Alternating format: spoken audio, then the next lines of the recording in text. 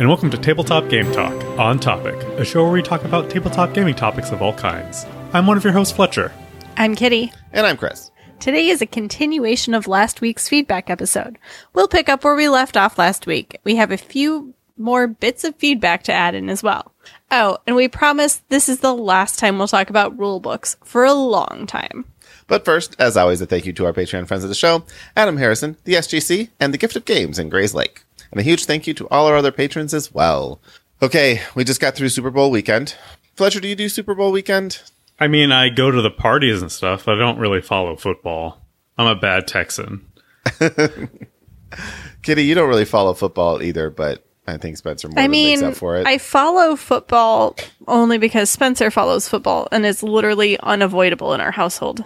Like, I knew more about the Super Bowl this year than I don't know. Every year I just seem to accidentally pick up more and more football knowledge. So I went over to your place to watch the Super Bowl, and I just love that you found this thing on Reddit that allowed you to contribute to the conversation.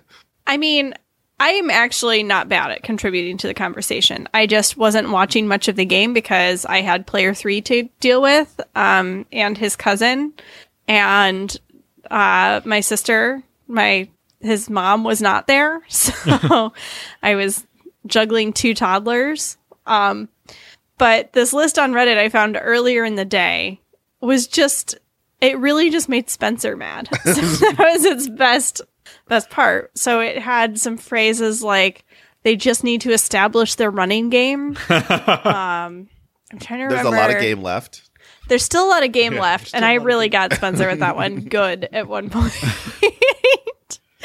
And I kept trying to, These are there were 2 ways. These are catchphrases that, mean something, but you can kind of, throw them out almost at any point in the game. Pretty much. It gave you, times that you should say it, or, times it's, more applicable to say. So, if your team has the ball, you say they just need to establish their running game. But, there's a lot of time, or there's a lot of game left is something you can say literally at any time because it's football. And minute 20 in football can be just as long as 45 minutes of football, depending on what they do. Right. Yeah, I know how many some of those phrases timeouts in who basketball. has. Yeah. Well, I will say I haven't been following football during the season much the last few years. But I do like football. Football, if I have to watch a sport, that's the one that I'll watch. And it was a really good game, though. As far as games go, if you watch football, this was one that was... Because of a nice comeback at the end. Spoiler alert. I mean, the Chiefs have just been playing crazy this year. It's insane. Yeah. They were tied going Chicago could have had Mahomes. We're so bitter about it. Well, I think the Chiefs were down by 10, so it was 20-10 at the beginning of the fourth quarter. And then they just decided to go and get 22 unanswered points, and there you go. The Super Bowl party. It's not the first time that the Chiefs have done that this season. The Super Bowl party I was at, they had the big TV was playing the game, and then they had a smaller TV set up for the Puppy Bowl. And at times, there's probably more people watching the Puppy Bowl than the Super Bowl. The Puppy Bowl is pretty good. Yeah. You guys have any favorite commercials? I liked the Groundhog's Day commercial. That's probably was my favorite, too.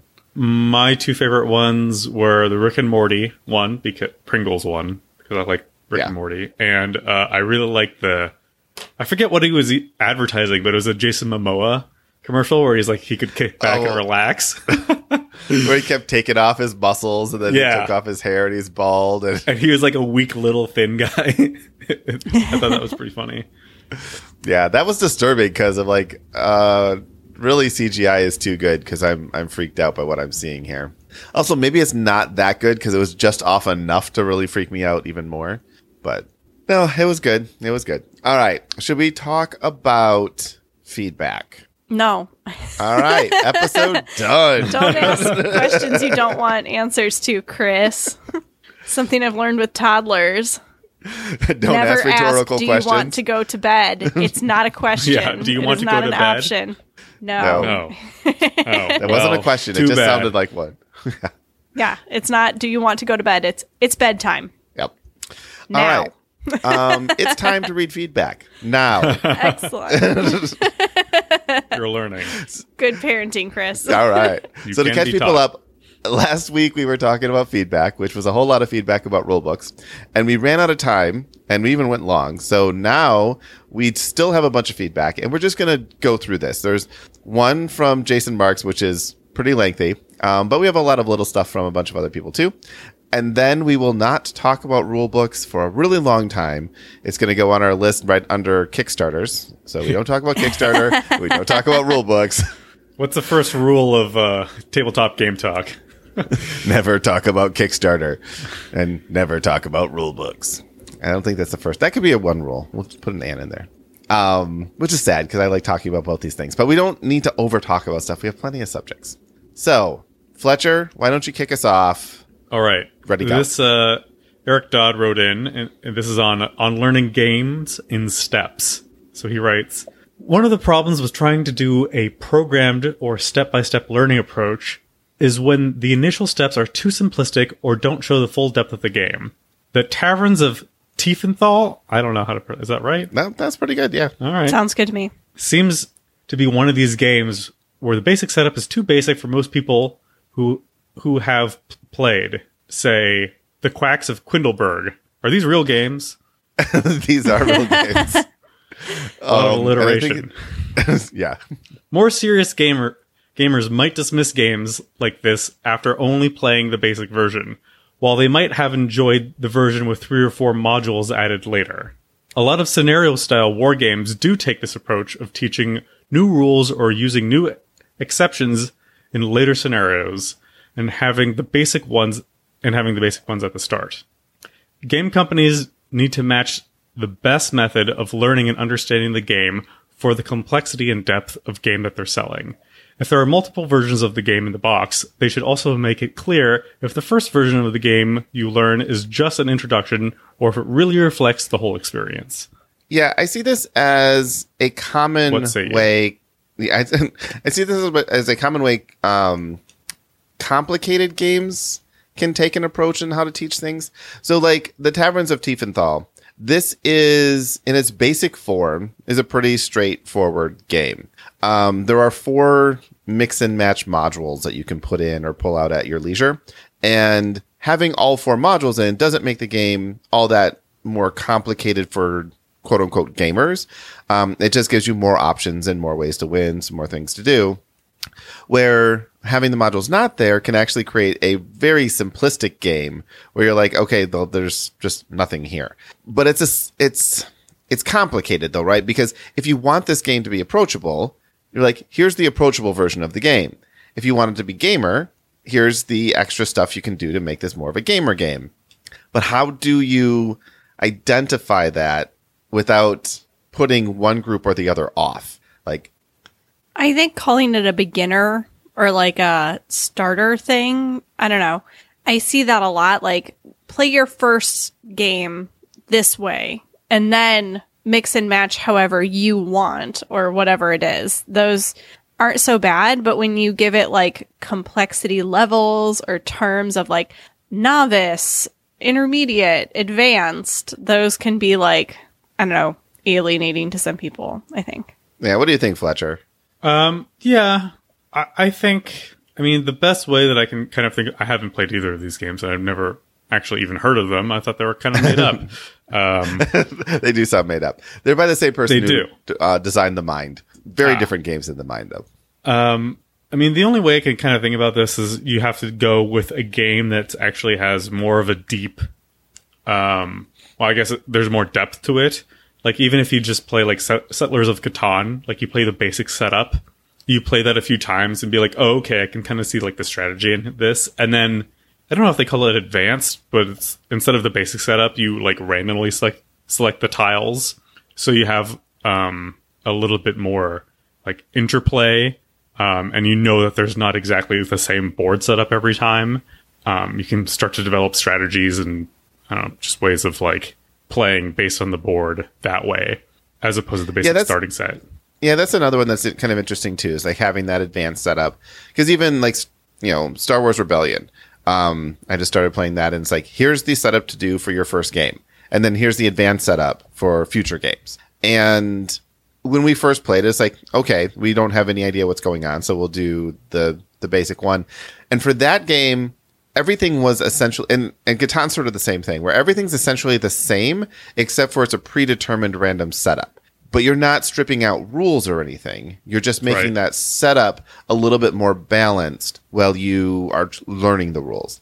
When you strip out rules, that's trickier, because there's a lot of games where I'll read the rules and it's like, okay, in the basic setup, you're going to do this. Or for your first game, that's a good catchphrase. For your first game, do this. And I'm like, but I'm probably only going to play this game once, so I don't really want to do the for your first game rules.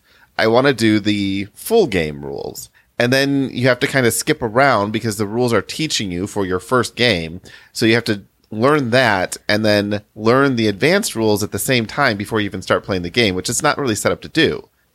I think it's really good when games have this kind of, you're going to play it differently for your first game setup, that's its own like one sheet. This is your first game setup, and then the rest of the rule book is this is how you set up the normal game. Like, as long as it's like, this is the tutorial, this is the real rules, then you can skip the tutorial if you feel like you can. And it doesn't force you to kind of follow that. And honestly, if you're trying to set up future games, it's a better setup for the rulebook anyway, because you're only going to use that tutorial style once, and you're going to have to set up the game more than one time. Yeah. I think I would actually prefer the rulebook say, here's the full game, and then have little sidebars saying, first game, do this instead. So then I'm reading and learning the full game, and I can read the sidebar and say, oh, if I want to do this instead. Don't give me sidebars. I hate sidebars. I hate columns. I just want it to be formatted like I read a normal book. I want the other, if you want to have a first game setup, it needs to be its own section, the setup for the first game. And then, you can have in the further rules, if learning, skip to number whatever. Yeah. I mean, we are completely opposite on this, because that kind of setup in rulebook is what frustrates me when I'm trying to learn the full game and want to not worry about dealing with the basic setups or whatever. Now, and again, setup is one thing. If it's just setup, how is it interfering with you if it's a separate sheet? It's a different thing. You're just reading the full rules, and there's a little parenthetical you can gloss over. Well, yes, that's what I'm basically saying for the sidebars. As I'm reading the full rules. No, sidebars are interference. It's like, if it's on the same page, I'm with it's Chris too on much. This. I'm with Chris. I would sidebars are awful. Well, I mean, they're not. With what you guys are both saying, if I'm reading the rules, I want to see first game setup and then how to set up the first game. And it's otherwise, this is how you set up the game other than the first regular game setup. Right. But that's pretty much the same thing as a sidebar, except it's not on the side. Except that it makes the page look more cluttered and harder to read. Well, but here's the problem. Again, if you're just talking setup, fine. It doesn't matter. But it's not, I'm not referring to the things that are just setup. I'm talking to the things that are actually changing the rules for the first game. And that happens. Well, that's bad. Right, bad design. But that happens for things like, Taverns of Tiefenthal, where you read through the rules, and then the extra 4 modules are tacked on at the end. And they are taught as if you've already played a game of the not having the expansions there. So it would be better to say, okay, let's just put all these rules in place where they belong, and then we'll put a sidebar saying, hey, if this is your first game, feel free to skip this section and don't do this. Because that way, as I'm learning and I'm learning the full game, and I'm able to strip things out versus having to learn the game 5 times. That's fair. I think this is just a formatting thing, and it's hard to talk formatting without seeing, because I'm going to bust out Quark Express in a second. What you just said sounds more like what I was envisioning, but we're not using the same words, because you keep saying sidebar, which to me means here's the main text, and then there's off to the side there's a little column. That's basically what I'm thinking. Or a bubble. You can make it a bubble in the middle of the main text where here's the blue text that makes everything easier, and you can skip over it if, it's not, you don't want to make it easier or something. But or I was just thinking it's numbered steps, and it's step 1, do this. If simple game setup, go to step 4. Well, and then it gives you all the rules at once. And, if you read 2 and 3, it's not a problem. It's not out of order at all or anything. But you can just also skip to 4, and it just tells you, like, that's where you should be skipping. So this is a good segue into our next feedback from Robert, and this we'll elaborate on his first point here in just a second. So let's skip on to Robert, and we'll continue this conversation. All right. So Robert says, humans learn through observation, mimicry, instructor-led doing, and reading. We have to keep these 3 methods in mind, so my solution is threefold. For the readers, streamlined rulebooks, just the facts, how to play, gameplay examples, and a glossary of terms and icons. Don't clutter up with flavor text. Also, this is the 21st century, so have FAQs, game aids, and expanded rules on your website and the Board Game Geek page. You can also provide this information while putting the cost of printing these optional documents onto the consumer. You don't have to include everything in the box. All right. So actually, let's read the other ones so that we don't lose the other ones. We'll talk about all 3 of them at once. Okay. For the mimics, streamlined how to play videos. Just the facts, no jokes, no skits, no gimmicks. Show me the components, the starting setup, the game interactions, and how an overall game flows. Nothing more is needed. Instructor-led instruction is a very powerful tool. And for the doers, host in-store demos and have demos at conventions. Board games are a tactile experience. Get the pieces in the player's hands. Yes. So, jumping back to think about our last one, for the readers, even that is problematic because as Kitty and I and Fletcher are talking about, we prefer our reading to happen and our teaching to happen in different ways. I don't mind flavor text. There's some rule books that I've read where the flavor text is literally like a little character with a speech bubble. That's cool flavor text to me. It stays out of the way of the game. I will say that when you're learning the rules should be the rules. The flavor text should have its own thing, italicize it or something. But I don't actually mind the flavor in there. I like rule books that are snarky. So it's like the personality of the game comes through when you're learning the rules. That's fine to me as well. But I also get that, sometimes it's like, just give me the facts, give me the rules. So I don't want to come across as like Scrooge, like, ugh, I hate flavor, I hate backstory, I hate everything. I like these things too. I just don't like them when it is interspersed with the actual it's cluttering rules. up my rule book. No, like if you open to the first page and it's like, here's a paragraph setting our world, and it's really clear that that's what it is. Sometimes it's really cool. It can have very cool art. It can have really interesting backstory. Totally cool with that. As long as then I turn to the next page and it says components and it has none of that there. I want it in its own section. I don't like it when it says components. These are the components built of the world, blah, blah, blah. And they're made of this rare resource and I have to read all of this backstory built into the component descriptions. What I want is these blue pieces do this. You want all of your flavor text in italics in its own paragraph, so you can easily skip it. And I do like it when the text is all in line and everything looks like a book, but like, nicely formatted with like bullet points and like that kind of stuff. I don't like it when here's the main stuff you're reading, but then here's another column and here's some speech bubbles and here's a outset text box, which is not part of the paragraph above or below. You have to read it separately and figure out where you're supposed to put it in. That's just like, it's like 90s textbook horror story. Although I will say that this can go to extremes too. So all of the FFG rules references, which are not meant to be read to teach you the game. The references have like paragraph 3, subsection 2, section A. Like it's these outlined. It can go too far. Yeah. And the thing is, it's very It's like doing taxes. Refer to section 8B. It is very much like that. And again, it's informative. And most of the times it gives you all the information you need. It's just not very welcoming as far as like that approach. And I think that sometimes trying to be too programmatic, like literally coding instruction books, is not a good way of technically presenting information to the masses.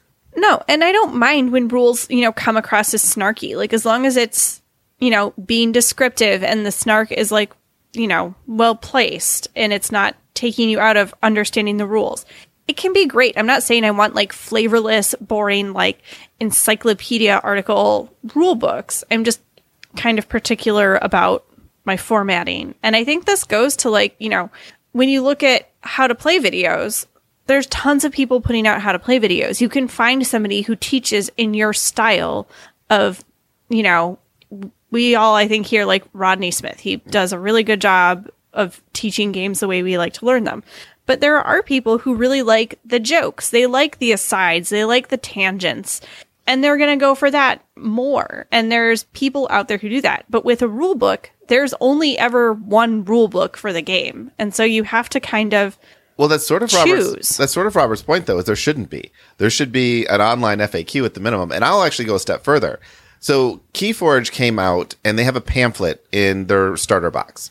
And it's like a 2-page pamphlet that teaches you how to play. You never need to read anything more, and you can play Keyforge from there. You may not be making the correct rulings when, you know, questions come up, but for most people who are casual, who cares? You make the ruling for the people that you're playing with, and you play that way. The actual rule book is online, and it changes every few months to update with frequently asked questions, to clarify different things. Like, that is a good way to handle rule books, where it's like, look, I can print this rule book out, or I can just give you the quick how to play. And if you want more details, you want to know exactly what's going on, here's the link. Almost everyone has access to the internet. And if you don't, you're probably not buying these particular board games anyway. So but you're not going to find like, and I mean, I love this. This is a great way to do things, not dissing this at all. But the more point I was trying to make is like, there's not like what is it on Apple? Like the read version of the rules where it eliminates all of the like ads in my mind of like, get away speech bubbles, get out of here illustrations that are making the text move around them. Well, like, I don't want that. I just want the text. Is if you did go online for your rules, you don't have to make it PDF. You could just make it HTML, and then you could turn on and off the different things that you like so that you could have a rule book that caters to different ways people learn. So I would love that. This is something you could easily do. Well, maybe not easily, but it's something you could do. You could do. And sounds, I don't know, closer to the writing an app problem of like, but it's the more complex you make it to do. Sure. But it is a whole lot easier to write text on a web page than it is to create a full-on app. Now, I do want to cover the other things he said here. So mimicking streamline how to play videos. The problem with a lot of how to play videos is, well, twofold. One, it's a tiny, tiny subset of videos that for the games out there. Most board games do not have a how to play video that goes along with them. Not of any quality. Maybe sometimes by the designer, but even those are pretty bad oftentimes. But they're not really set up for you to follow along and learn. Like Rodney Smith does a good job of essentially reading the rulebook to you in a visual way, but you're not following along. You're not playing the game with him. He's showing you, here's the setup, and then here's the example of all the different moves you can make. It's not a continuous game. It's not a follow along type of thing. So you're not really mimicking anything when you watch a video. You're just getting your rulebook in video form for the most part. And which leads into the doers, which I believe is, for the most part, this is how most people want to learn board games. Show me how to do it. Well, hosting in-store demos and demos at conventions and stuff is not a scalable approach. It just doesn't work. So this is really the category that we have to find a better way how to get doers to be able to learn games in a very easy way. And there is no simple way to do that. Like right now we don't have a solution for that. Like that's basically what we've been talking about for the last 3 episodes is how do we get those people who do not learn from rule books, who do not learn from videos, because honestly videos are just a different form of rule book. How do we get those doers an easier method into the game? I think you're being too harsh on videos. No, I'm not being harsh on them. I mean, we've seen a lot of people write in. It's like that's not the nicest statement you just made. But that's the thing though. Like videos, they're not easy for reference, right? So if a rule gets mentioned, like finding that rule is not trivial. Some videos have great layouts, but it's just there's not enough of those kinds of videos. It's not something where you're following along with it. Most videos are pretty darn bad. I mean, they're just pretty darn bad. They're hard to learn from. And you're trusting one person to teach you a game without any kind of interaction with that person. So I don't think there's anything wrong with videos. I think they're a great supplement to rule books. They're not a replacement for rule books, though, which I think I'm getting at, what I'm trying to get at. Yeah, then we're coming back down to the fundamental argument we have here of, like you're treating rule books like a dirty word. I am not. No, I am not. You are hearing me treat it like a dirty word. I am saying the rule books are intimidating for people who don't like rule books, which is the vast majority of people who play games. And so being able to make that less of a barrier is an important thing. What I'm saying is most people just like to be taught games. I would rather be taught a game than learn from a rule book. I just don't know unless we're like going to set up like online video conferencing of people who like know how to play the game, what the solution is, because the trying to get rid of rule books, I think. Okay, again, no. I'm not saying getting rid of rule books. I'm saying making them less intimidating for the doers, not the readers. It's a different thing. I don't know how to make a rule book less intimidating, aside from, the things I've kind of already said 800 times. Well, and that's the thing. So I would say, Kitty, I mean, your approach is fine, but like a lot of people find a wall of text intimidating, and they want like those graphics and speech bubbles and stuff like that. Because if you open up a rule book and it looks like a book, people are going to be like, no. No, I like images. I like component pictures, the pictures of actual components. I just don't like it when the text is laid out in like 8 different ways. Right, but so like it's not a wall of text. It's text, relevant picture, text, relevant picture. Yeah. Bullet point list of, things people that find should that be listed. Because then it looks like a textbook. Like, to make it look I'd less rather intimidating. have a textbook I know that's you easy rather to have read. it. That's fine. I think that people are wrong about what they want. I think you think you like speech bubbles, but instead they're just distracting you from actually learning the game. I'm pretty good at tuning out and reading stuff I don't care 900 about. speech bubbles. Okay, well, I don't know. There's some really bad speech bubble, text poor rule books out there. I'm sure Don't there disagree. are. But like in my head, I always think of like what's that game? The Captain is Dead. Yep. That has a lot of like unnecessary images, I would say, with like speech bubbles and how it's like laid out at like angles. And maybe I have really good like punch the monkey blinders or something like that, and I can just like focus on what I need, and I appreciate all the other chrome around it. But it doesn't bother me, and I can see how it makes instructions less intimidating to someone who doesn't actually want to open up a literal book or pamphlet. Yeah, I think you're. This rule book is actually very well laid out. I'm looking at it right now. I don't see a single speech bubble. Well, my biggest problem with it is that it's 2-column text. Right. Well, hold on. What I'm thinking. The difference here is you are thinking about people after opening the rule book. We are talking about the people who look at the cover of a rule book and say, nope, they don't care to read it. They don't care to open it up. That part right there is where they stop. There's a rule book. I have to learn the rules. Nope, I'm out. So, yes. Then maybe they shouldn't be playing board games. I don't know, man. Like, that's part of the game, dude. Right. But as long as we think that way, it'll never change. Fortunately, we're not the ones that are trying to change this. The industry, like the publishers and designers, are trying to fix this problem. Yes, right now we're an elitist group where it's like, if you don't want to read a rule book, get out of our hobby. That's not very inviting. Like, that is a huge problem. I have a quote from Rob Davio, and I like this. He says, "The best moment of opening a game is when you open the box, and the worst moment is when you read the rules. I don't know about you, but there have been many times where I have read the rules to a game, thought I understood how to play, and still played it wrong." And that's people's fear. It's like, I'm going to get invested in this game. I'm not going to be playing right. I'm missing something.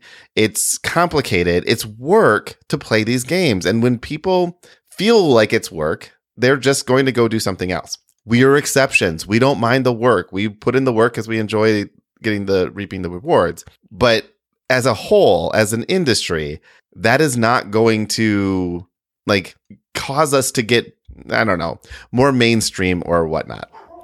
But all right, let's move on because more people want to say I'm wrong. Spencer just got home. My dog just went crazy. Anyone heard that? He's just part of the podcast.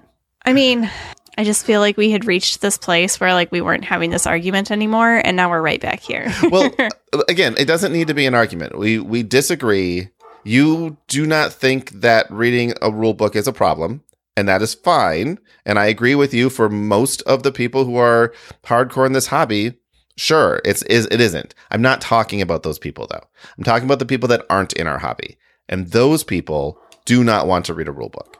It sounds like those people don't want to play a game. But that's not true.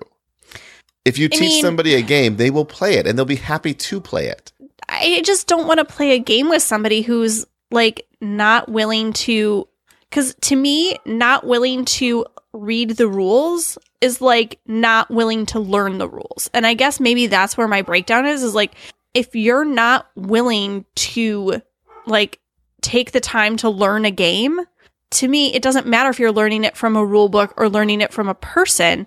If you can't be bothered to read a rule book, how can I trust that you're really paying attention to me teaching you this game? How can I trust that you're paying attention to this video teaching you the game? It just seems like you don't care that much. I don't know. Like, I agree that there are some games out there that the rule books are bad and they're hard to read and they're hard to learn from. But if it's a 4-page rule book, something like the industry is moving towards streamlined rules, towards really clean, easy setup, I think that's great. I don't have any argument with that. I think that we should be making games more approachable to learn and to teach. But if you're telling me rule books, picking up the rule book and learning the rules to a game, gross. I hate that. I don't want to play with you. Like, okay. And maybe that's super gatekeepery behavior of me. It is.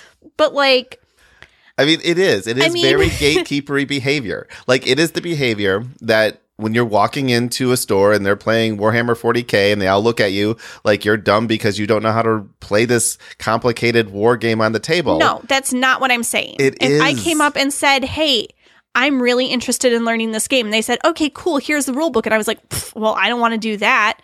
I deserve for them to be like, well, then do you really want to learn this game? So, again, still the same thing. You really want to learn this game. Here's this 822-page rule book. Read this, and then come back, and we'll tell you how you got everything wrong. Like, this is quintessential gatekeeper behavior to say, if you're not willing to invest in my hobby, you can't be a part of it.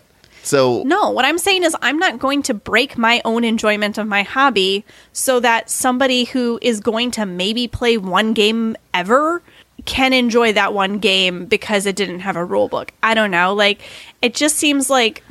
I think you just put yourself in a bigger hole. I mean...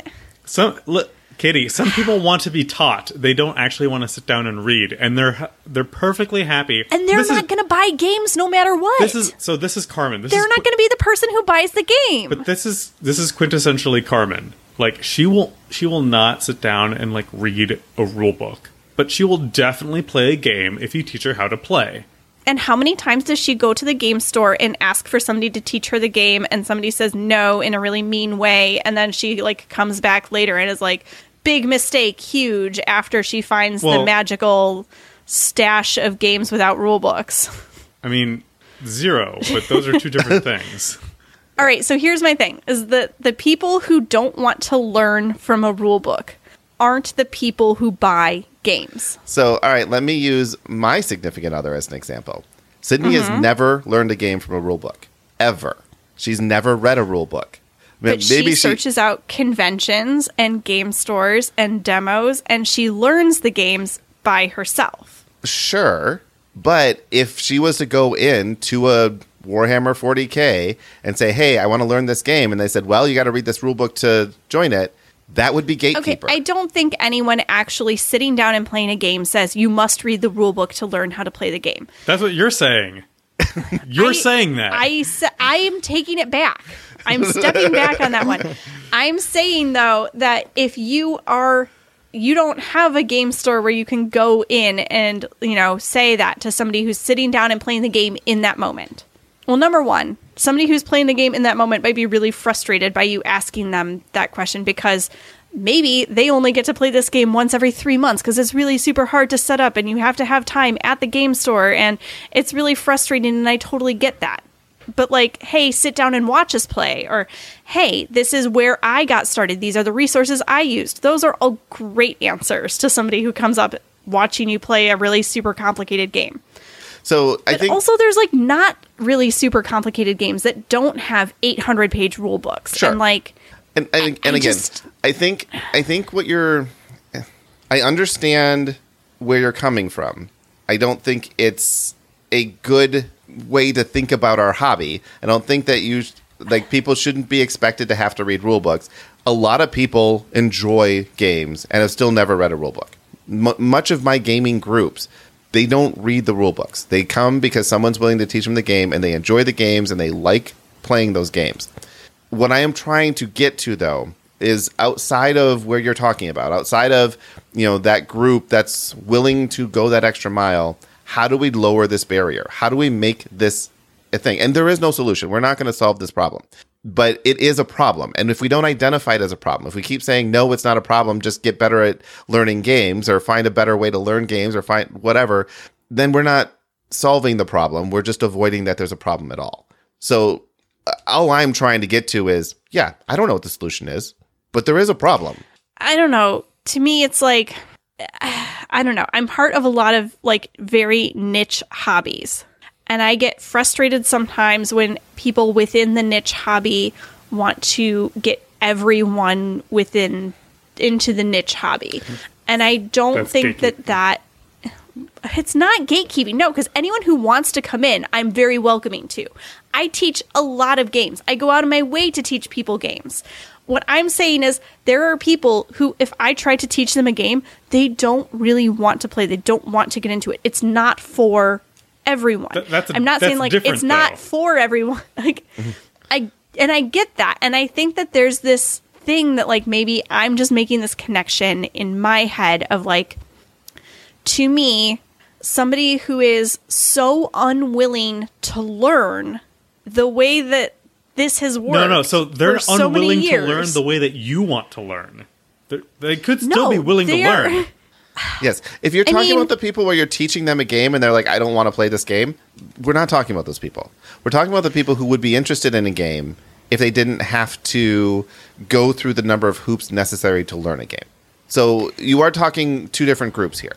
And I agree. If you try to teach somebody a game and they're just like, no, I don't want to play this, that is not the person I'm talking about.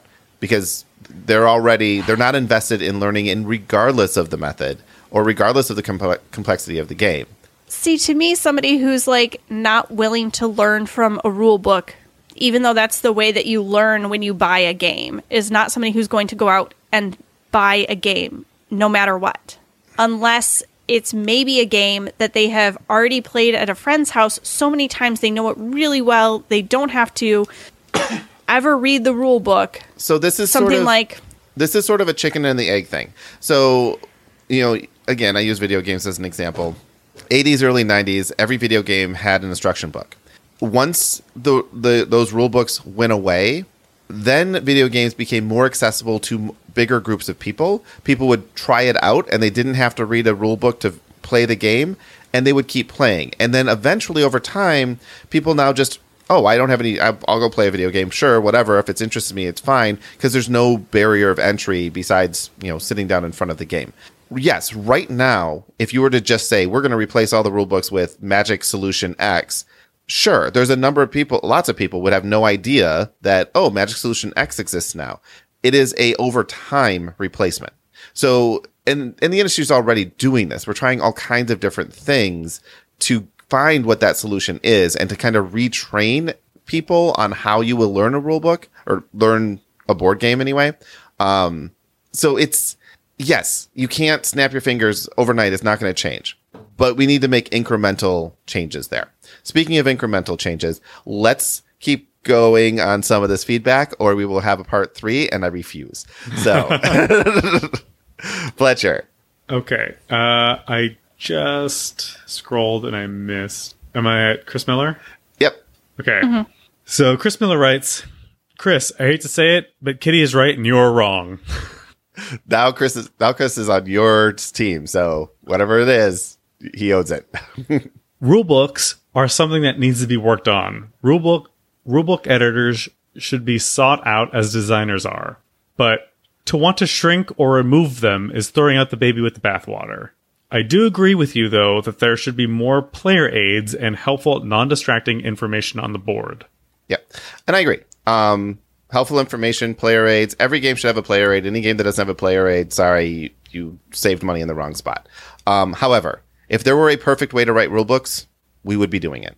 There isn't. And there isn't because not everyone, but because different people learn from reading differently. And some people, like we've been talking about, don't learn from reading at all.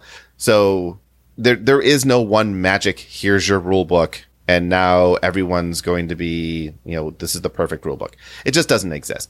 I do agree that rule books need better editors. Bad rule books are bad, and they are the cause of a lot of games failing, and they deserve that. Don't put out bad rule books. But you can only get so good with rule books. He's saying nothing.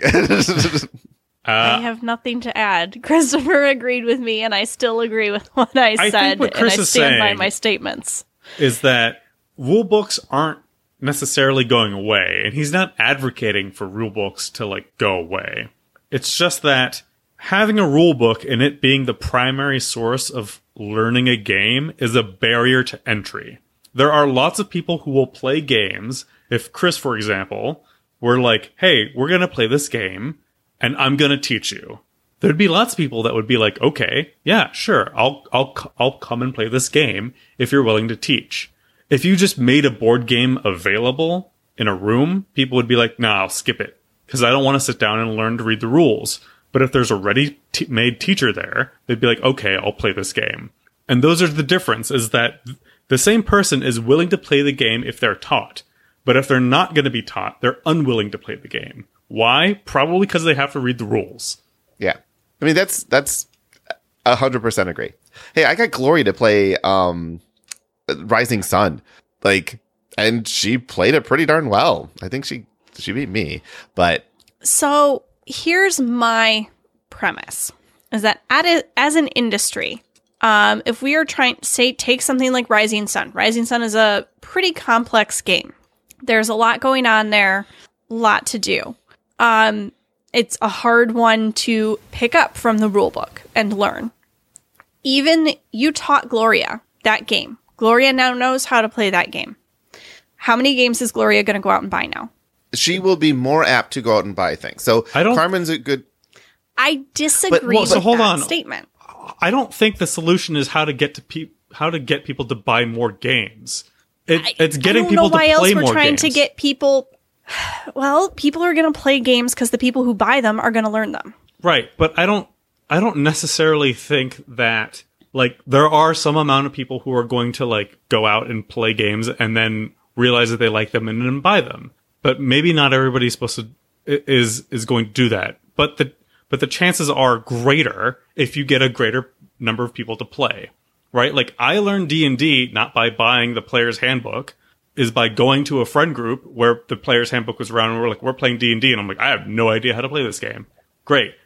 Three people did, and I was the fourth one, and they all helped me create a character and, muddle through what I was doing. And then after that, I became a D&D convert. Great, I love D&D. Now I teach other people how to play D&D. But you would not have done that if you had to learn from the rule book. Is what you're saying. Because if you literally the D&D rule book it's all rules. There's no way I'm going to pick that off the shelf and be like, who wants to play this game? Let's learn together. No one is going to do that. Somebody does it. People do it. Yes. How did it become so popular if nobody's going to do that? Okay, hold on. Let me get to Jason Mark's email, which is a very long one, and we need to go through this. So I'm going to read it fairly fast. But he also makes this point comes up here, so we will circle back to this. He says, first of all, he has to disagree with the fundamental premise, and he hates to say it, but both of us and Eric Lang are missing the actual issue here. No, both you and Eric Lang. This is an email addressed to you. Both you and Eric Lang. Yes, me and Eric Lang. We're both wrong, and Rob Davio, two of the most successful game developers in the history of games. But they're wrong. I agreed. Well, I agree that Jason thinks this. Anyway, sorry, Jason. I'm not trying to bash on you at all. I think a good rulebook can do a lot to reduce the barrier of entry. The issue that the majority of games have with their rulebooks is that they are not easy to use, which is an issue that has been brought up before, and I know you guys don't disagree there. To use Kitty's example of Wingspan, a good rulebook with illustrations with a little longer is far better than a really short 3 to 4 page rulebook. I also think the game would lose a lot if you put rules on the cards and distract from the artistic merits of the game, which is one of its best selling points. A well laid out rulebook can be referenced during play after looking at a quick turn overview and can really make the game play much smoother. I also think that a good quick start guide and a player handout can even eliminate the book barrier or entry in a lot of cases, especially combined with a brief how-to video. I believe that if someone is not interested in board games, they are not going to read the rulebooks no matter how short it is, and are not particularly likely to pick up the board game even without a rulebook, since you can't see that that there's a rulebook in the box in most cases. This is what we've just been talking about. Most people picking up a game already have an interest and are likely to look through the rulebook. If it is confusing or poorly laid out, then that will turn them off. So we've discussed a lot of these points already. Jason, you're not wrong, but this is the point, is yes, right now in today's snapshot of the world, people are not likely to pick up a board game because they know a rulebook's in there. And that's because every board game, except for a very small handful, has a rulebook in there. That's the point, though, is we need to change that perception, saying, hey, there may be a rulebook in here, but it is not an intimidating rulebook anymore. And just saying, making it streamlined, making it bigger, clearer, all of these things are true to the person who wants to open up the rulebook. But it's not going to help the person who doesn't want to open up that rulebook, who doesn't even start with opening up the rulebook. He continues, most people who start a game do so in one of two scenarios. They play it at a friend's house, and that person has the game. They read the rules, teach it to them. Incidentally, the ones where the rules are passed down are like that. So everyone knows Monopoly because no one ever has to read the rules to Monopoly. That's why nobody plays Monopoly correctly. Yes. 2. What a great example. But it is a great example, right? Because it is something that is nobody's intimidated by Monopoly. But nobody likes it. How many people do you know who actually go like, oh, yes, let's play Monopoly? A lot of people do. Not in our so much of my perception in this hobby is when I say I like to play board games, people are like Monopoly? Sure. That's the question I get, is like, yes. Ew. Yes, and for hobbyist board gamers, not for hobbyist board gamers. People outside of the hobby who I tell I am in this hobby, their only association is with Monopoly, and it's bad. Agreed, but it is a holiday game for a vast majority. Well, maybe not majority, but of the people that are gaming out there, more of them are playing Monopoly than a hobby game. Like, I don't think so. I don't think Monopoly that's true sells anymore. like millions of units every year. Sells. Some of them are getting played. Some of them. But anyway, I'm not here to defend Monopoly. Not going to defend Monopoly. I'm just saying there's no barrier of entry to Monopoly. Therefore, no one's like, yeah, I know how to play Monopoly. Everyone knows that. You can do that with just about any of those common, all your common card games and stuff that are passed down and things like that. It's like, oh yeah, no, I know how to play that because I was taught as a child. But anyway, number 2, he says, there are varying interests in the game and They are very interested in the game. They're very interested in the game and they spent their own money to get it. In which case they are interested in learning the rules. Therefore, they will read the rule book. 100% agree. This isn't the person that I'm talking about. If you're very interested in the game and are willing to spend your money to buy it, you're going to read the rule book. Sure. Yeah, agree. Again, not the person I'm talking about, but agree there. I just don't know who you're talking about. Like, you keep talking about like Carmen or Gloria, and I just don't see, no matter how streamlined or easy to learn whatever the rule book is, Carmen and Gloria are not going to be the people who buy the game and bring it to teach to other people. They like to play when they are taught. They like to have their games that they know how to play, and there's nothing wrong with that. So we talk about gateway games. Gateway games are those games that take people from not being in our hobby to being in our hobby. There is a level of coming into the hobby, playing enough games where you're like, oh, I like the games that are out there. At that point, you become interested in other games. And even if it's just a small percentage of those people that play the game once or twice that go out and look at something new because they liked that game, That's okay. That's actually how much of our hobby has grown, is someone teaches someone a game. It's like, oh, wow, this was cool. Now I'm interested in these other games. At which point they will be more invested in reading bigger, longer rule books and playing bigger, longer games. But you can't you can't just write off the fact that, well, this person's never going to want to play anything more than apples to apples because they don't want to learn the rule book. If apples to apples leads to, well, I don't know what it leads to, but next week we'll do Cards to 5K and we can talk further on that.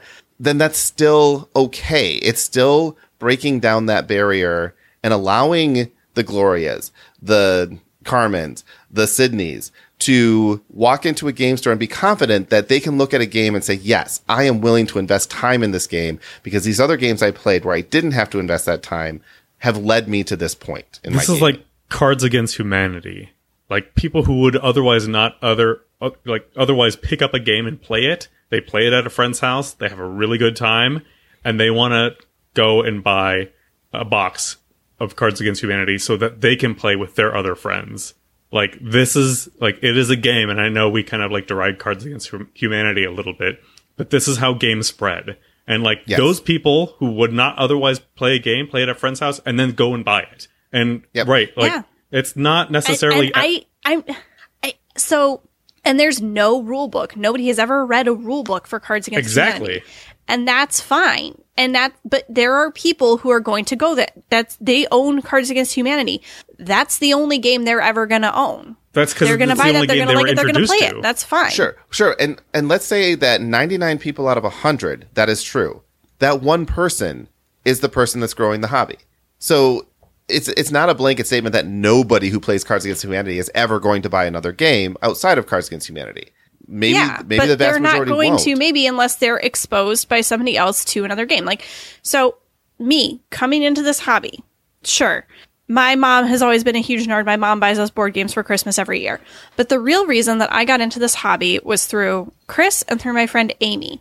My friend Amy brought over Carcassonne one day and we played it and it was super fun. Chris had Terra Mystica and I just realized how highly complex rated that is. And that was one of the first games that was like a hobbyist board game that I played. Let me ask you a question. I kept getting exposed to these games over and over again. And I didn't start buying my own games until later. But when I went and I bought a game, it was with the understanding that I was going to have to learn and teach the game. Either that or it was something I'd already played and picked up. Yeah. So a friend brought over the game. Did you just pick up the rule book and read it? Or did your friend teach you the game? My friend taught me the game, and I don't think there's anything wrong with that. But you know how my friend Amy learned Carcassonne? She read the rule book. Right, but she probably was introduced to that game through a friend first, too, and then later on read the rule book. Yeah, and so if you had read the rules to Terra Mystica, you would have never played that game. You would have never gotten through the rule book. At that point, where you were invested in your board gaming career, hobby, life, whatever... No, but around that same time, I got Ticket to Ride, and I read that rule book, and I taught that one to myself because it's a much, much easier game to learn and read. Again, I think that from a rule book. Yeah, I think, again, you're kind of proving my point. No, you're proving my point. Nope. Rule books aren't the problem. Complicated and overcomplicated games are always going to be overcomplicated no matter how weird their rules are presented to you and how streamlined the process is. There are easy to learn games that are going to be easy to learn from a rule book, from a friend, from whatever. And those are really good gateway games. And some people are never going to want to play more than gateway games. And I think calling them gateway games is somehow like, it's not great for the hobby because it makes them seem like, oh, well, you know, you're just, I don't know, getting into this. Wait till you get deeper and deeper. Like, some people don't have to go deeper. It's fun to play easy and, like, not super heavyweight games. I think the point but also, you're never going to get somebody who doesn't want to read a rule book to play Gloomhaven just because they've created this, like, weird way of teaching you the rules where you never have to read a rule book. Well, so hold on. I think the point that Chris is trying to make is that, like, everything that you said, like, is correct. However, imagine a scenario where there was a magical thing that would guide you onto playing Gloomhaven, that would teach you how to play Gloomhaven without having another person there present. right? That's kind of like I the still solution. don't want to play Gloomhaven. I don't know about that. How do you know that? I mean, I don't know that. How do you know me personally, I don't like to play Gloomhaven. I mean, Okay, I've played but- it before. I but you didn't can't- enjoy you can't it. say that I as a don't want to get blanket out all those statement, though. pieces and play it. Okay, pick any game you haven't played that you don't know if you would want to play or that? Yeah, not. it's just an example. Okay. Imagining a game that I would like to play. And now there's a magic way to learn how to play that game that doesn't involve a person or a rule book. Does that reduce the barrier of entry to learning how to play that game? If it competently teaches me the rules and makes it intuitive for me to play, sure. But I haven't actually heard an idea or Because presentation. we haven't been able to get to that point yet. But that's Right. the thing that I'm... And I'm not arguing that we shouldn't try to get there, sure.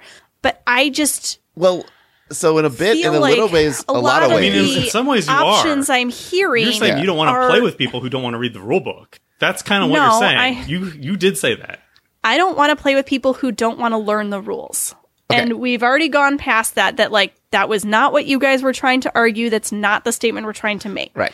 So what we And it's what a hard issue to talk about because I feel like we're all talking at cross purposes here because everyone is trying to get to the same place, except I think that by pushing too aggressively to get there too fast, you actually harm things in that it makes bad games that people have bad experiences with and don't want to keep playing. Like, if we scroll, did we not put this one in here?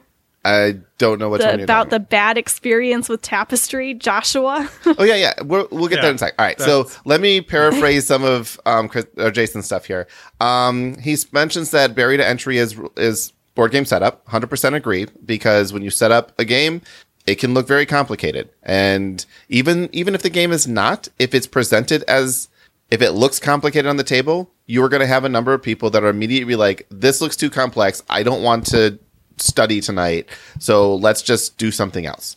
Like, that happens all the time.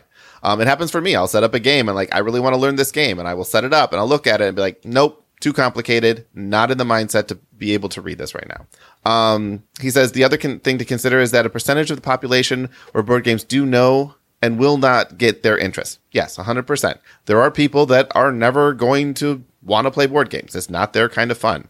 I don't think that the vast majority of the people are anti-board game, just in the way that people aren't anti-video game. You know, everybody has played a video game at some point, and 2/3 of the population plays them every single day on average.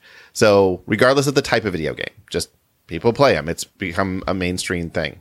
So here's the point that I want to get to here. It says, if you change the argument to role-playing games and said the rule book is the barrier to role-playing games, I would agree. Some people will not start a role-playing game to the rule book. However, if you were to eliminate the rules or streamline it down to a minimum number of pages, you would lose a lot of people who do enjoy role-playing games and fundamentally change things for them. These are varying levels of complexity in role-playing games, one-page role-playing games to mini volumes. And in our analog, the hobby has room for both games that have long rule books as well as short ones. Yes. So, Fletcher, you brought this up earlier. And you too, Kitty, it's for role-playing games. The vast majority of the people who got into role-playing games did not get into role-playing games by reading the rulebook. They got into role-playing games because one person wanted to play this game, got the book, read it, and then became the game master.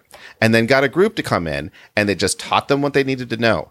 I have played with people who have never actually read a rulebook, any of role-playing game rulebook, but they play every single week. Like, you don't need... The barrier to entry there is eliminated by saying you just show up, and the game will happen around you. I mean, if you're talking D&D, they may not have read the whole book, but they must have read part of it. You have to create a character, to level your character, you have to read at least part of the rules that are applicable to you.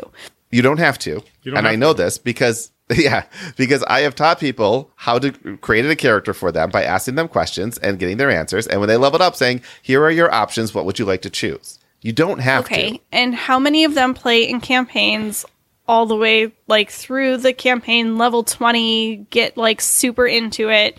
I've played with people for years and years and years. I played with people for 3 years that never owned the player's handbook. 3 years on a weekly basis. That never looked at it?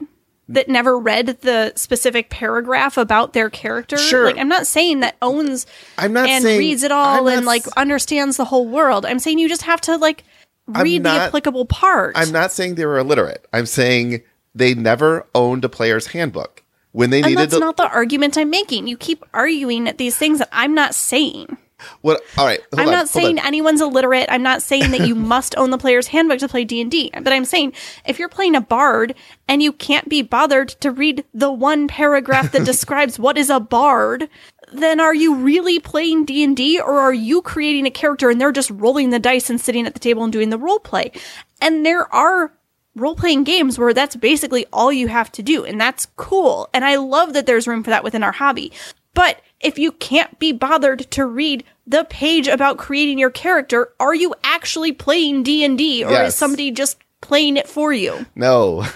There's more to D&D than the rules, which is why the barrier of entry to being a player in a role-playing game is so low, but the barrier of entry to being the dungeon master or game master is much, much higher, because that person actually does need to read the rules and know what they are. Otherwise, you're right, you're not playing the game. The player never actually needs to read the rules. They ask questions. The player has to know how to play their character, though. Yeah. And there is some rule knowledge and understanding that goes with that. And maybe it's not necessarily reading the book, but hearing the information or whatever. You're learning the rules of the game.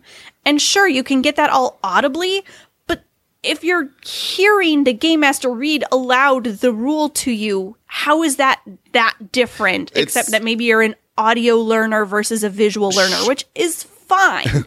All I'm trying to get across is you do not need the rule book. Therefore, the barrier of entry of being a player in a role-playing game is much lower. You don't need the rule book. I've proven this over and over and over. I think you have to have access to the rule book at points. You don't. You do if you because you want to read them. You want to know how your character plays. You want to know the details.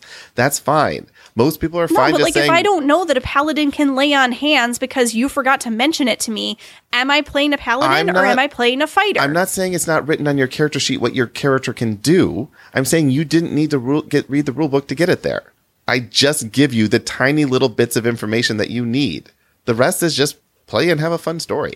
But anyway, I just wanted to make a point of role-playing games, depending on the level you come in and where you're coming in, the barrier of entry is either very high. This is why it's really, really hard to find a GM in any kind of role-playing game, because that barrier of entry is quite high, or you're a player and the barrier of entry is quite low, and you have a lot of people looking to play these games and they can't find someone to play.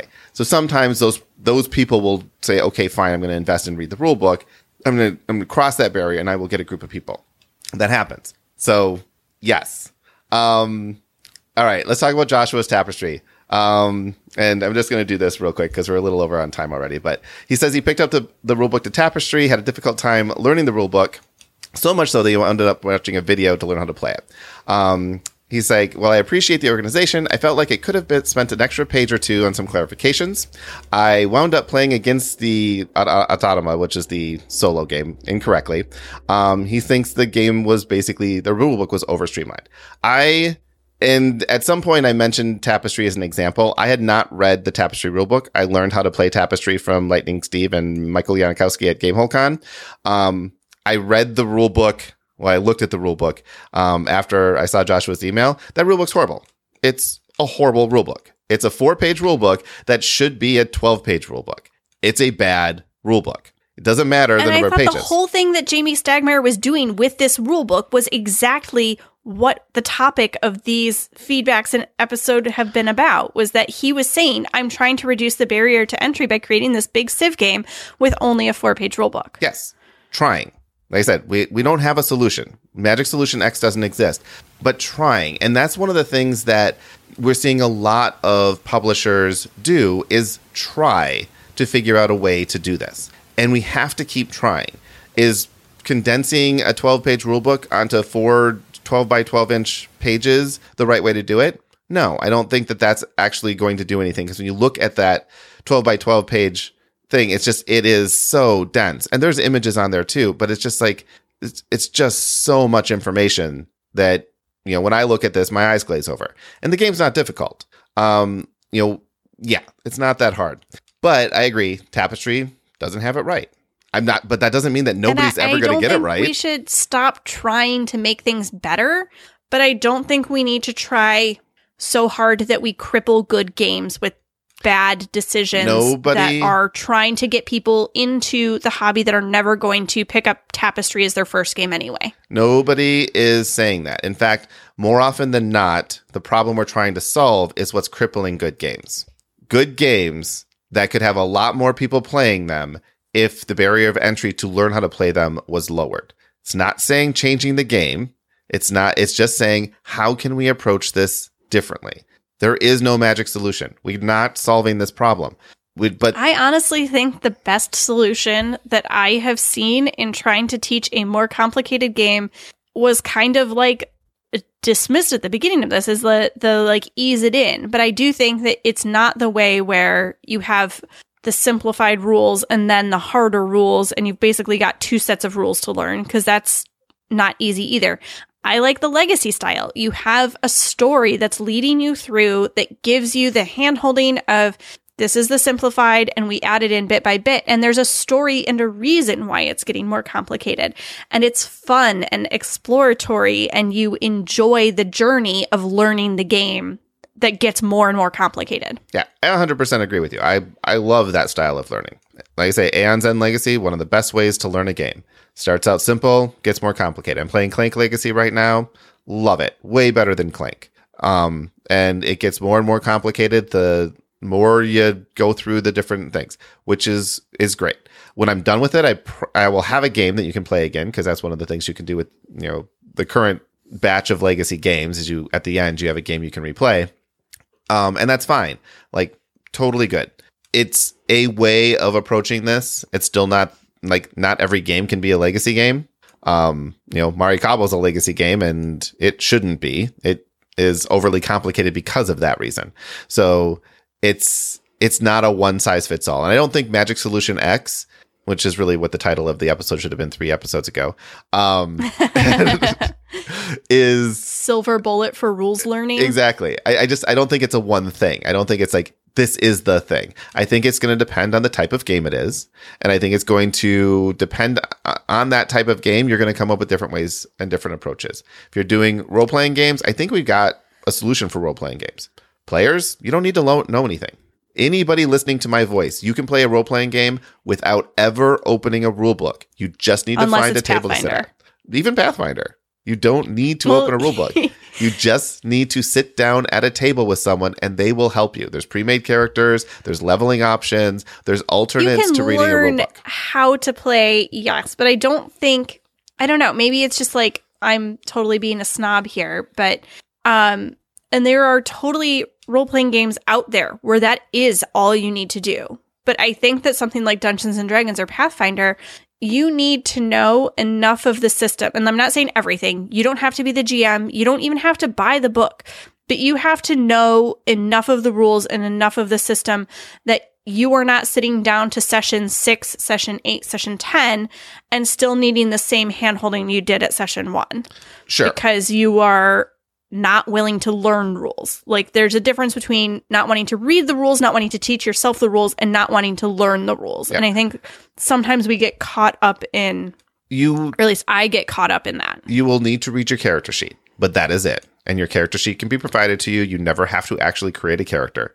There's tools. You need to know your character sheet. You need to, but I mean, there's usually character sheet. Here's your spell. Go look it up on page number whatever. No. Or the whole spell is written out there for you. You've created a really nice character sheet for me, Chris. No, you've just gone to the point where there are certain things you can do that will mean you never have to open up a rule book. But if you want to play a wizard, I'm going to say, okay, you can play a wizard, but now you're opening up the rule book. But if you want to play a fighter, never worry about it. You don't need to do it. D20 plus a number. Boom. There you go. Your special abilities written on your sheet. So there's levels to that. And that's why I say in role-playing, I think this is a solved problem, because there are so many gradients of how you can come into that game where no matter what, if I can just get you to sit down at a table, if you're curious about it, just sit down at the table and you will have a good time. So I will say, I learned role-playing games by sitting down at your table. Fletcher, you learned role-playing games by sitting down at somebody else's table. And at first, it was verbally, here's your character sheet. This is how I'll tell you what dice to roll when. That was it. Tell me what you want to do. I'll tell you what to roll. This is how it's going to happen. And then slowly over time, I became more and more invested in my character, more and more invested in what my character could do, how it worked, and what I wanted to do with my character in the future. And so I searched out those rules and I learned more, and I bought the books and I read them, and I read the setting books, and I learned more and more about it. And I think that, that's the equivalent of my friend brought over Carcassonne, and now I don't just own Carcassonne. I own Azul and Sagrada, and I own Near and Far, and so trying to list my games off the top of my head is really difficult. This is an example of why Solution X needs to exist. You are a success story of that. Sydney has still never opened up a D&D book, and she's played in many a campaign with many different characters. She's never opened up a D&D book. And yet she still learns new games all the time, and she's found the resources that she needs to do this. So they exist out there. Right. So in some ways, Sydney's a success story too. Yes. Of the hobby as it exists. Yes. And her favorite games are the ones with low barriers of entry, or that she's been taught, which is, again... And there's nothing wrong with that. Right. That's my point, though, right? Is being able to have that range. All right. The world is perfect. We don't have to change it. I'm not saying don't change. Everything is wonderful in rainbows, but I'm also saying don't change just for the sake of changing because the industry is telling you that this problem exists. And sure, for some games, it is a problem and it can be really hard. And there are people out there who aren't playing games that would probably really love it. But there's also people who are learning, who are coming in. Our hobby is growing. It's growing all the time. And we shouldn't dismiss what we're doing right. Okay. But we shouldn't dismiss the people who don't learn the same way we do either. No, I think that learning by being taught is perfectly fine. And I think you were actually very dismissive of videos. And I think we should be working towards making videos much better. No. The stuff we're doing today, how we learn videos today, how we learn games today, whether it be videos, rule books, whatever, demos, those only get us so far. Those still only teach and I'm really interested to see what magical silver bullet you come up with that's not that. Because what I am thinking right now is we need to work on making what we have better and work for more people. And innovate new ideas and come up with new stuff. But I'm not hearing a lot of here's what we should be trying and here's what we should be doing. What I'm hearing a lot of is here's why honestly, what you like to try to work on is wrong. Yeah.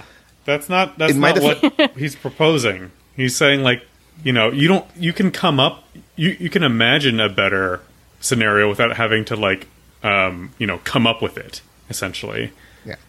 Yeah. The reason we never got to the point of talking about what we could do outside of what we were already doing is because it took me 3 episodes to highlight the problem is actually a problem. And I still don't think you believe it's a problem, that's fine. But it is a problem. I don't think rule books are a problem. I will never think rule books are a problem. I am all about supplementing and working towards making learning games easier. But I don't think that rule books are the evil that you set them out to be every single time that I'm like, okay, we've put that aside. And you're like, accept that they are awful. Again. And no one likes them. And they're bad. Not rule books. Rules. It's different. What? Not rule books. Rules. The rules. Rules are important. Rules are what makes games games. Yes. Without rules, it's not anything. I'm not saying get rid of them. I'm saying presenting them differently. I don't know what's happening anymore. I'm tired. It's so long. All right. We Tune are in done. Next week when you can hear more Chris and Kitty argue. No. I will never talk about rule books with Chris ever again. We are not talking about rule books ever again. It is going in the Kickstarter vault of topics I can't talk about with Chris. So next week, there's a couple different topics that we are looking at. I do want Adrian Dong pointed out on BGG that there is an app that helps you learn games. Like we were talking about, I think last week we talked about an app. If you go to, I think it's Dized or Dized, it's DIZED.com. It is an app. Currently they have 15 different games. and they're adding more. So if you're interested in learning or seeing what learning from an app would be like, there's one out there, so check that out. Steve wrote us about our Couch to 5K. We are going to actually make that our topic for next week because we've been talking about it, and now I'm just going to put us on the spot and we're going to do it. And then Todd, you wrote in with a topic suggestion, so we're going to make that the one after, probably, which is why I'm not saying it, because who knows how long it takes our Couch to 5K to happen. And on that note, you can follow us at Facebook at tabletopgametalk.com if you still want to listen to us. Twitter's at tabletopgametlk. Kitty is Lawful Good Mom. Fletcher's NetFletch. I am Game Master Chris. You can leave us a review on iTunes. You can also follow us or patron us on Patreon. Easiest way to get there is tabletopgametalk.com/Patreon. Tabletop Game Talk is a proud member of the Dice Tower Network. Thanks for listening, and remember, we love your feedback. So email us with comments or questions about any topic except today's at feedback@tabletopgametalk.com. And we have credits from Patrick. All right, Patrick, let's see what happens and go. Glenn Gloomhaven Cotter, Paul Pandemic Legacy Season 1 Raymer, Terrence Terraforming Mars Miltner, The SGC Through the Ages, Its New Story of Civilization, Benjamin Brass Birmingham Hemowitz, Tim Twilight Imperium 4th Edition for Nick, Timothy Twilight Struggle Gross, Sahara Star Wars Rebellion Wentworth, Gregory Gaia Project Huber, Sean Scythe P. Kelly, Weatherman War of the Ring 2nd Edition Keith, Sean Spirit Island Peck, Trevor and Terra Mystica Davis, Caleb the Castles of Burgundy O'Brien, Chris Concordia Lowe, Brian Brass Lancashire Arnold, Adam Arkham Horror The Card Game Harrison, Phil Puerto Rico Swartzel, Faz A Feast for Odin Flintham, Marina Mage Knight Board Game Stevens, Christopher Caverna The Cave Farmers Dong, Adrian Agricola Dong, Matthew Mansions of Madness 2nd Edition Droke, Michael Max vs. Minion Yanikowski, Stefan Star Wars Imperial Assault Phillips, Ron Root Nelson, Emil Eclipse Jewel Jacobson, Leanne Lahav, Velhost, Angie's Azul Toth, Nate Nemesis, Christopher Clans of Caledonia Letco, Rudy Robinson Crusoe Adventures on the Cursed Island Lou, and Android Netrunner Reynolds, David Dominant Species Sellers, Cindy Kayla Loom, C. Marie Kling Building Adventure, Eric Eldridge Horror, Huffman, Mike Umbasa Smith, Don Dominion Entry, Gilstrap, Eric Everdell, Sealander, Stephen Sherlock Holmes Consulting Detective, The Dames Murders and Other Cases Judd, David Dominion, Radke, Stephen Star Wars X-Wing Miniatures Game Sites, Jason Jaipur, Marks, Nicholas Nation Slots, Miles Memorial 44 Clark, Nick Near and Far, Quickstra, Jason Just One Rodney, Jason Junkart Strong, Jennifer Jamaica, Engelbrecht, Jeremy Jumbo Fisher, Jerry Julia Caesar Huang, Jesse Java Wakoviak, Timothy Jump Drive, Joe Junta Hoover, Joe Jungle Speed, Rexad, John Company Lewis, and Justin Jaws Willard. Until next week, keep playing games and having fun.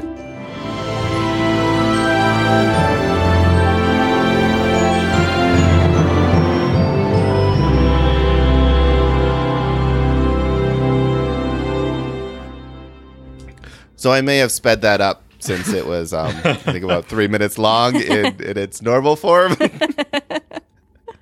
So I tried to make Patrick not sound like a chipmunk, but it was definitely faster read. All right. Let's just call this a night.